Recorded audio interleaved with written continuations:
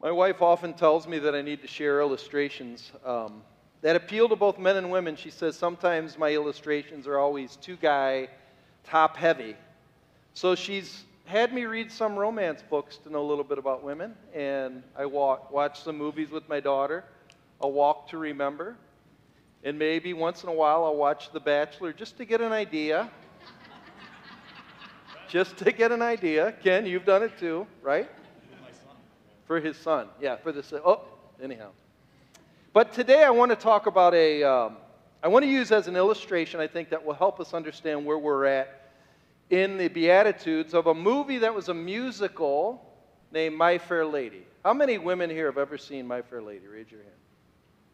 How many guys have seen My Fair Lady? Wow, quite a bit. Bill, you've seen it, haven't you?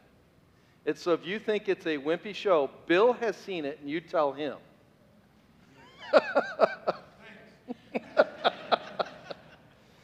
The movie's about a character named Eliza Doolittle. She sells flowers on the streets of London, and she's dirt poor. Like, she's a peasant. She's dirt poor. And so along with her low station in life, she also has no manners, no refinement, and she has her Cockney English, and it's atrocious. She often says, "I'm a good girl, I am." Oh, she'll say that all the time, and her accent, according to one man, just grates on the ears, and this man is, of course, his name is Henry Higgins. Henry Higgins is a phonetics professor. That means he studies the science of speech, so he knows languages and accents perfectly well. And he finds Eliza Doolittle's speech just atrocious. He calls it deliciously low, and he says she's so horribly dirty like a gutter snipe is what he calls her. It's not too kind. But this guy hears him talking and says, "Hey, I'll bet you 6 months' time we can get her to pass as a duchess at the embassy ball," which would be before the Queen and all of these dignitaries in England. So he says, "I'll take that bet. I'll take the bet." So he has her come to his, like he lives in a huge house, has her live there so she can learn how to speak. So some of you probably heard this phrase, "The rain in Spain falls mainly on the plain." And she says it like this, "The rain in Spain stays mainly on the plain." And he gets her to say, "The rain in Spain falls mainly." And after a while, she does it. She finally does it. So he says, "Hey, maybe let's try an experiment." So he teaches her a little bit more vocabulary, and he brings her to the races with the highfalutin people.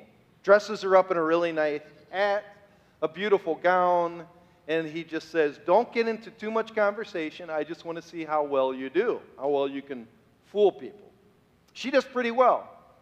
That is until she starts getting into conversation, and then she goes to watch a race. She has a horse named Dover, and Dover's in second place, and it's getting closer and closer, and out comes her personality. And she says, "Dover, move your bloomin'," and I won't say the third one. She says it in front of everybody, and they're appalled. So in other words, even though she can dress up, that poor girl is still there on the inside. Well, they still take a couple more months with her. They give her another shot. And not only does she learn refinement, but her character starts changing. Everything about her starts changing. And they go to the Duchess ball. And this is what she looks like. And she actually passes for a Romanian princess or a Hungarian princess by another phonetics professor that says for sure she's royalty. After the ball, she realizes she's not the old Eliza Doolittle. And it's kind of depressing because she says, "I can't go back to my old way of life." Not only is her accent different, but her whole view of life is utterly turned upside down on its head. In a very same way, that's exactly what Matthew 5 is all about. It's meant to transform us and take us out of this old gutter snipe existence where we're obsessed with ourselves, where we treat other people horribly, and it's meant to transform us into somebody that looks and talks and acts like Christ. Today we're looking at verse 7. Verse 7, I would say, is the sign that says you've changed. In some ways, you could say verse 3, 4, and 5 it's the same thing, but you can still put on that exterior look of humility, that exterior humble dignity. But the way to tell if it's really on the inside is verse 7. Blessed are the merciful, for they shall receive mercy. And so we're talking all about mercy. And I believe mercy is what's on the inside, and it comes out towards others. And I think it's the single most telltale sign a person is truly different. And so we're going to talk just in generalities about what the sermon has been doing to us. I'm calling it the Beatitude. In a sense, it's meant to change your attitude. Religion often is about do this, do that, look this way, look that way. True Christianity is about being. Being a type of person. Who you are on the inside, not how you look doing it. Jesus has come to change your attitude, the way you see life. And then, when your attitude is changed, your actions will follow. They will.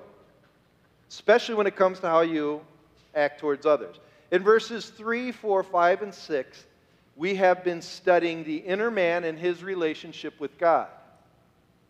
I'm poor in spirit. I mourn over my brokenness. I'm meek before other men and God. And then I get filled with his righteousness. Some scholars would say these first verses are the first commandment of Jesus. Love the Lord your God with all your heart, your soul, your strength, and your mind. Now we're moving to the Beatitudes where it's the second commandment. Love your neighbor as yourself.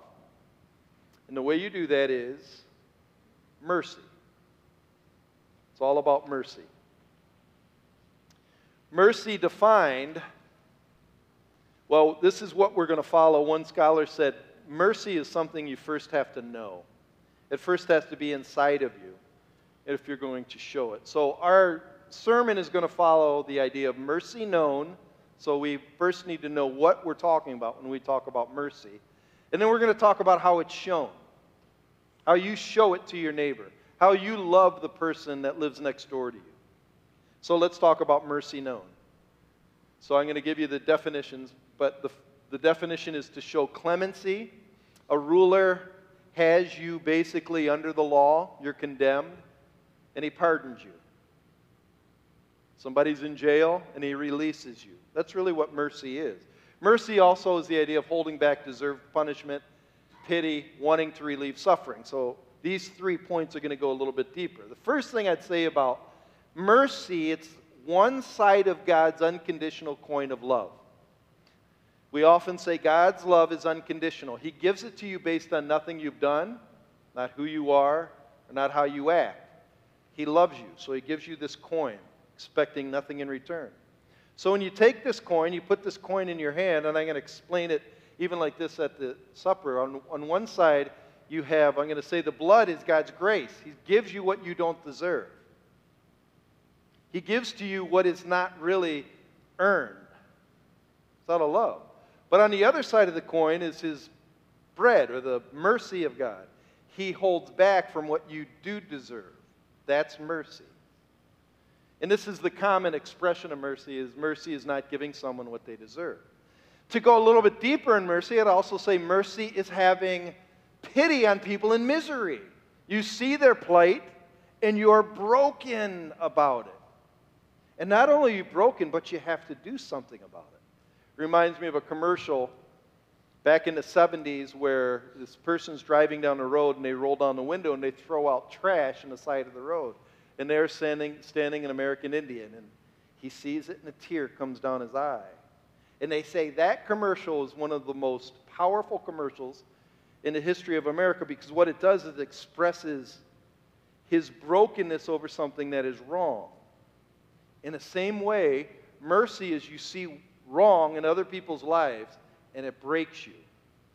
And you want to do something about it. You want to relieve it. It's the Good Samaritan who sees the man on the side of the road, and he puts him on his donkey, and he brings him to the hotel, and he gives him medicine. While everybody else passed by, he's the only one that had mercy. And the third thing about mercy is I'm going to call it God's calling card. It looks like this. Mercy are us. Father, Son, and the Holy Spirit. That's who they are. And in my estimation, I think it's the most important aspect about God. It's what makes us fall in love with Him. Just some thoughts about mercy. Mercy is a quality that God alone possesses. And any mercy you show others is because God has filled you with His mercy. The reason I say this is by nature, mankind is vindictive. We want revenge. We are cruel. We will hold people to the umpteenth end of the law until they pay it all back. Mercy lets go. We want an eye for an eye. We like Schadenfreude. How do you say that word, Ken? Schadenfreude. Schadenfreude. Which means I delight in other people's misery. Makes me feel really good. That's nature of man. You deserve what you're getting. But God lets go because He already possesses all that He needs. Actually, people who retaliate for two reasons. To keep people down and to pay them back. And we don't want them ever doing it to us again because of, I would say, we don't feel full in ourselves. We don't feel content. So we want to push others down to heighten ourselves where God doesn't need to. Because He's already confident in His superiority and His perfection. Take it like this. Let's say, it says in Isaiah that mankind is like a grasshopper. So imagine I have a little black grasshopper in my hand. Say I take this hand and then I go like this to the grasshopper. And I smash him. And then I say, look at how strong I am. What an amazing guy. Or let's say there's a bunch of ants and I step on them. Aren't I something? You would probably say there is really something wrong with you. If God boasted that He can pour wrath out on us, it's the same thing. Do you know every other God loves to show how great they are? But our God is the only God who shows His greatness by not stepping on us. And then I look up and I realize I deserve it. And I'm compelled by His mercy. Power means nothing, really. But sometimes we as Americans and we as human beings think it does. Look how strong I am. But a person who is full doesn't need to retaliate. A person who is full doesn't mind giving. A person who already won the victory doesn't need to keep fighting. That's why I believe this verse, verse 7, comes right after verse 6. Verse 6, blessed are those who hunger and thirst after righteousness, for they shall be filled. Now that I'm filled, I want to give, not threaten and stamp out. So God never loses anything, nor is He ever threatened. Therefore, all He has to give is mercy. Even when you're online and you get mad, why are you getting mad? What are you scared of losing? Patience comes from a confident standing. Mercy comes from the victors. And maybe if you don't give mercy to others, maybe you haven't been filled. Why do you need to always win? Are you not confident in who you are or secure in your position that God has put you in, that He loved you and He died for you? Why do you need to prove yourself? Why do you need to retaliate? Because they deserve it, but didn't you? It's a very blessed thing to be a person of mercy. It's almost unheard of. I want to show you some verses of mercy that are fantastic. First one's in the Old Testament, Nehemiah. I would say this, if you let this soak in, this is a shocking movement of verses. So you have verse 31. Talks about the character of God. It says, "Nevertheless, in your great mercies," talking about God, "you did not make an end of them," that means his people Israel, "or forsake them. For you are a gracious and merciful God." So when you read that, it just says God is merciful and he didn't relent on Israel. If you read it just as a standalone verse, it's great. But if you read it in context, it will show you why it's so great. Look at verse 26. Verse 26 says, "Nevertheless, they were able to capture fortified cities." In verse 25, God gave their descendants all kind of stuff. "But nevertheless, they were disobedient." God's people were. They rebelled. And they cast his law behind their back. They killed God's prophets. Prophets were sent to warn them. And they committed great blasphemies. That's usually talking about idolatry. They served other gods. So they killed God's prophets. They committed idolatry. And they turned their back on God. Therefore, verse 27, God gave them over to their enemies who made them suffer. So God's grace was to let them get captured. "And in the time of their sufferings, they cried out to you, and you heard them from heaven. And according to your great mercies, you gave them saviors who saved them." So he saw them in their great need. He had pity on them, and he rescued them. So they're rescued. But then you got to verse 28. "But after they had rest, they did evil again." They did it again. Did you ever do the same thing again and again and again?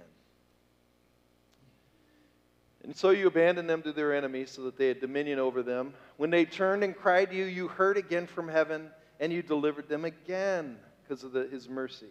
In verse 29, "And you warned them in order to turn them back to your law, yet they acted presumptuously. They did not obey your commandments, but sinned against your rules," which is, if a person does them, he'll live by them. So God gives his laws for their good, but they don't want it. They turn their back on him. They turned a stubborn shoulder and they stiffened their neck and they didn't obey. And in verse 30, "Many years you kept up with this.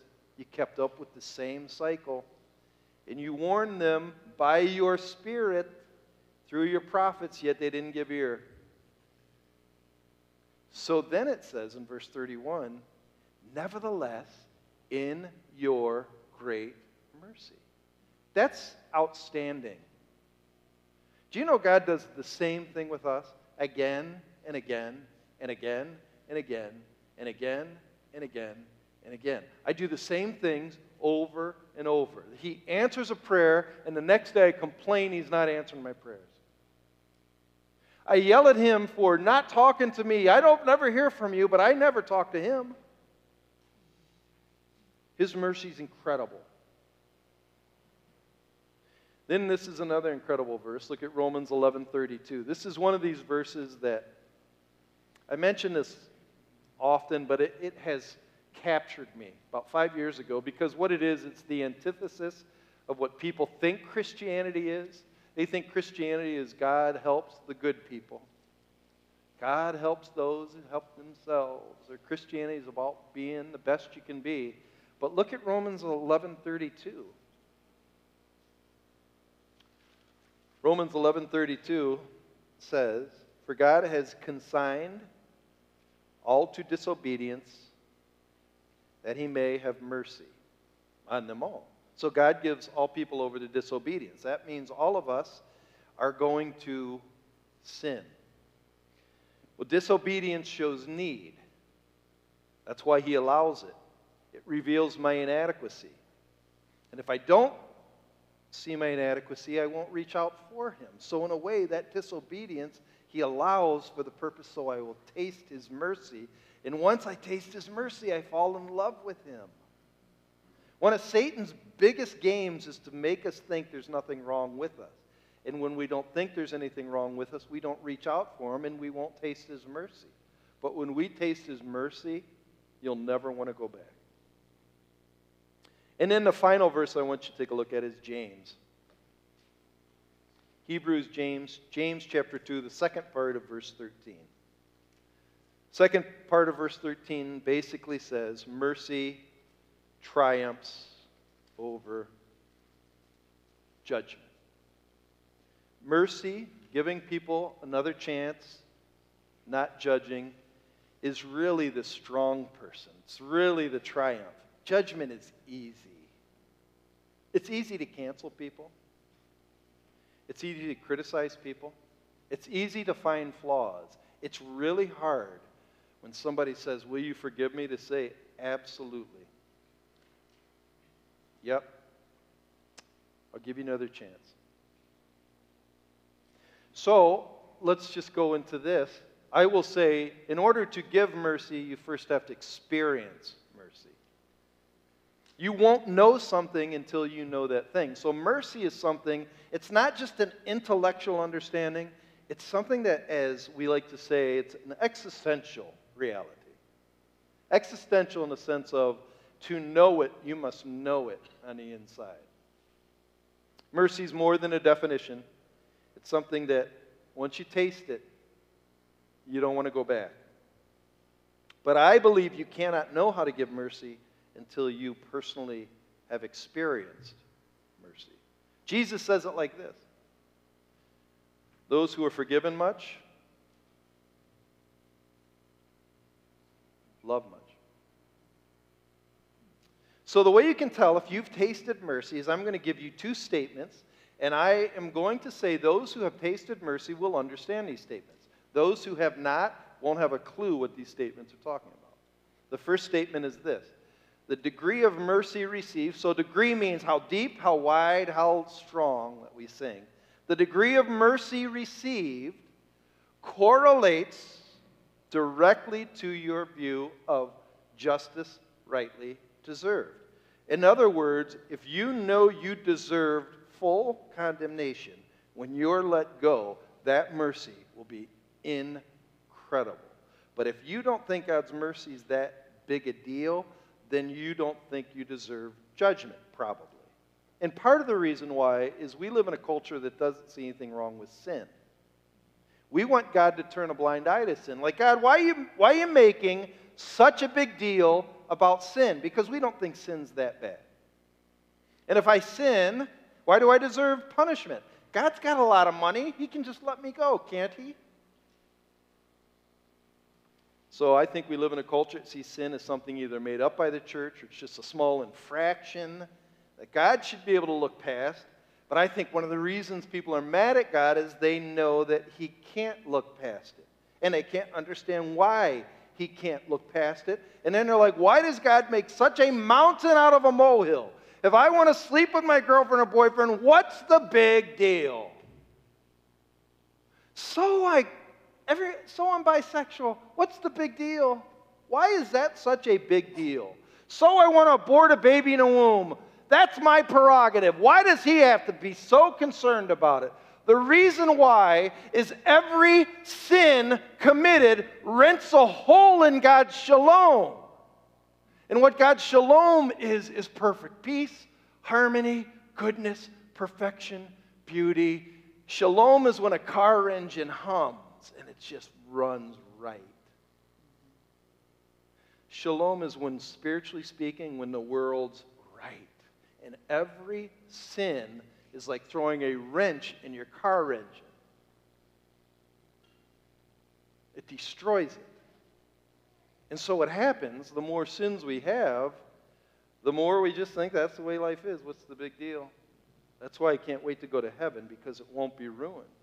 And so when God speaks to you and says, turn, repent, because this is what you owe, when he does it with this still small voice and you're broken on the inside, then when he says you're forgiven, you'll understand mercy. And there's nothing better. But I'm afraid not many people really know forgiveness. So what's the big deal? Here's the second statement. The degree of pity you give towards others. Pity is just your personal care towards others' plight. The degree of pity given correlates to the joy that you feel of the freedom of mercy. When you feel freedom, you want to give that feeling to others.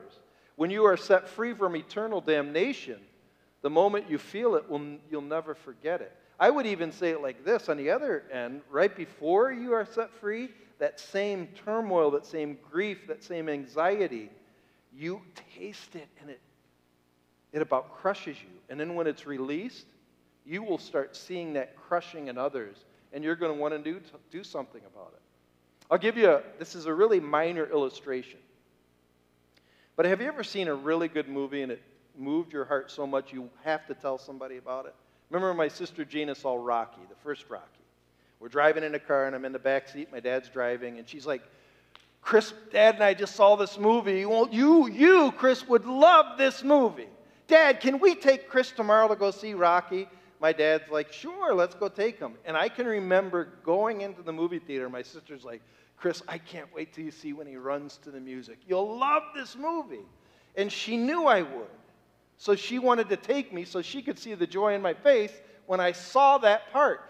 When you taste mercy, and if you love somebody, you can't wait to see the joy on their face when they taste it. You got to tell them.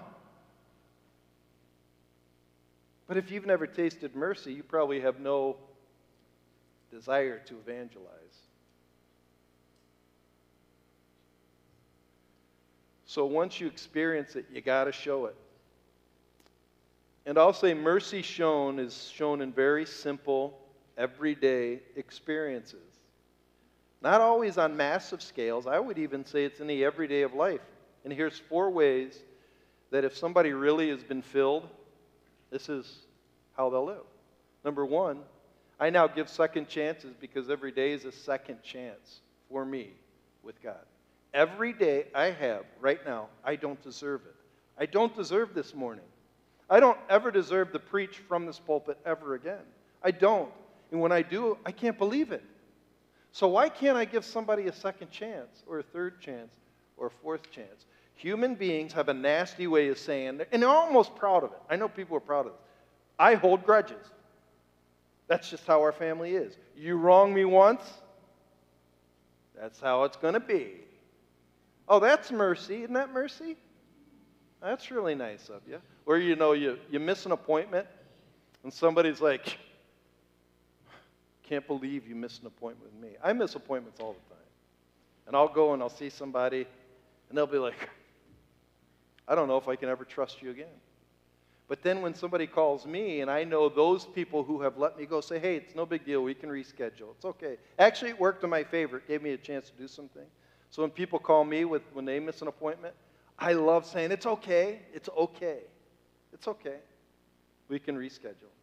But the person that can't reschedule, why not?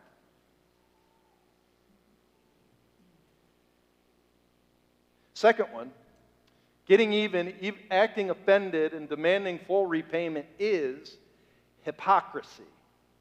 And the reason I say it's hypocrisy is according to Romans chapter 4, actually chapter 2, verse 3 and 4, it says, whenever you get mad at somebody, make sure you're not, and condemn them for that thing, make sure you've never done that thing first, or you will be judged for the condemnation you're judging someone else for. So if somebody lies to you, ask yourself, have you ever lied?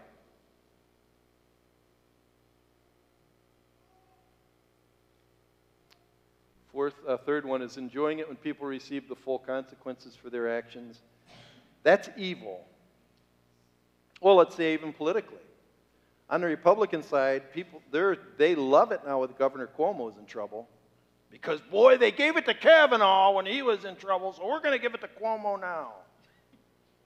By golly, about time. See how the tables are turning and we drill them. Instead of saying, can't we have justice in due process for everybody?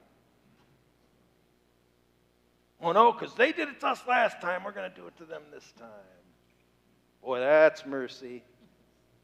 Fourth one, cancel culture now is founded on judgment. Christianity is founded on mercy. Yep, Dr. Seuss, throw those books away. We rip down statues, or somebody has something drudged up in the past, and they've asked for forgiveness, but they did it in the past. So, instead of canceling, really, you know what we're saying? Crucify them. Here's just a quick question.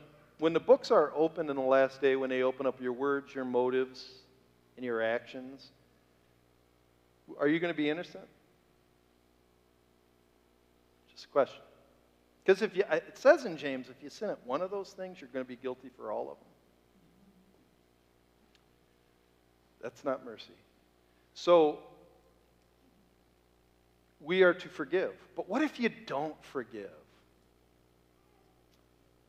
Jesus said something in Matthew 6. He said, if you forgive other people when they sin against you, your heavenly Father will also forgive you.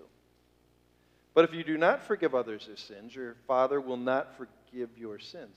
So what does that mean? Like that's a big question. Does it mean I cannot be saved if I don't forgive others? I would say this isn't as much about salvation as it is about conversion. If you're really converted, you will forgive. If you're not converted, you probably won't. Or Dr. Martin Lloyd-Jones puts it like this: if I am not merciful, there's only one explanation. I have never understood it. So I probably am not forgiven.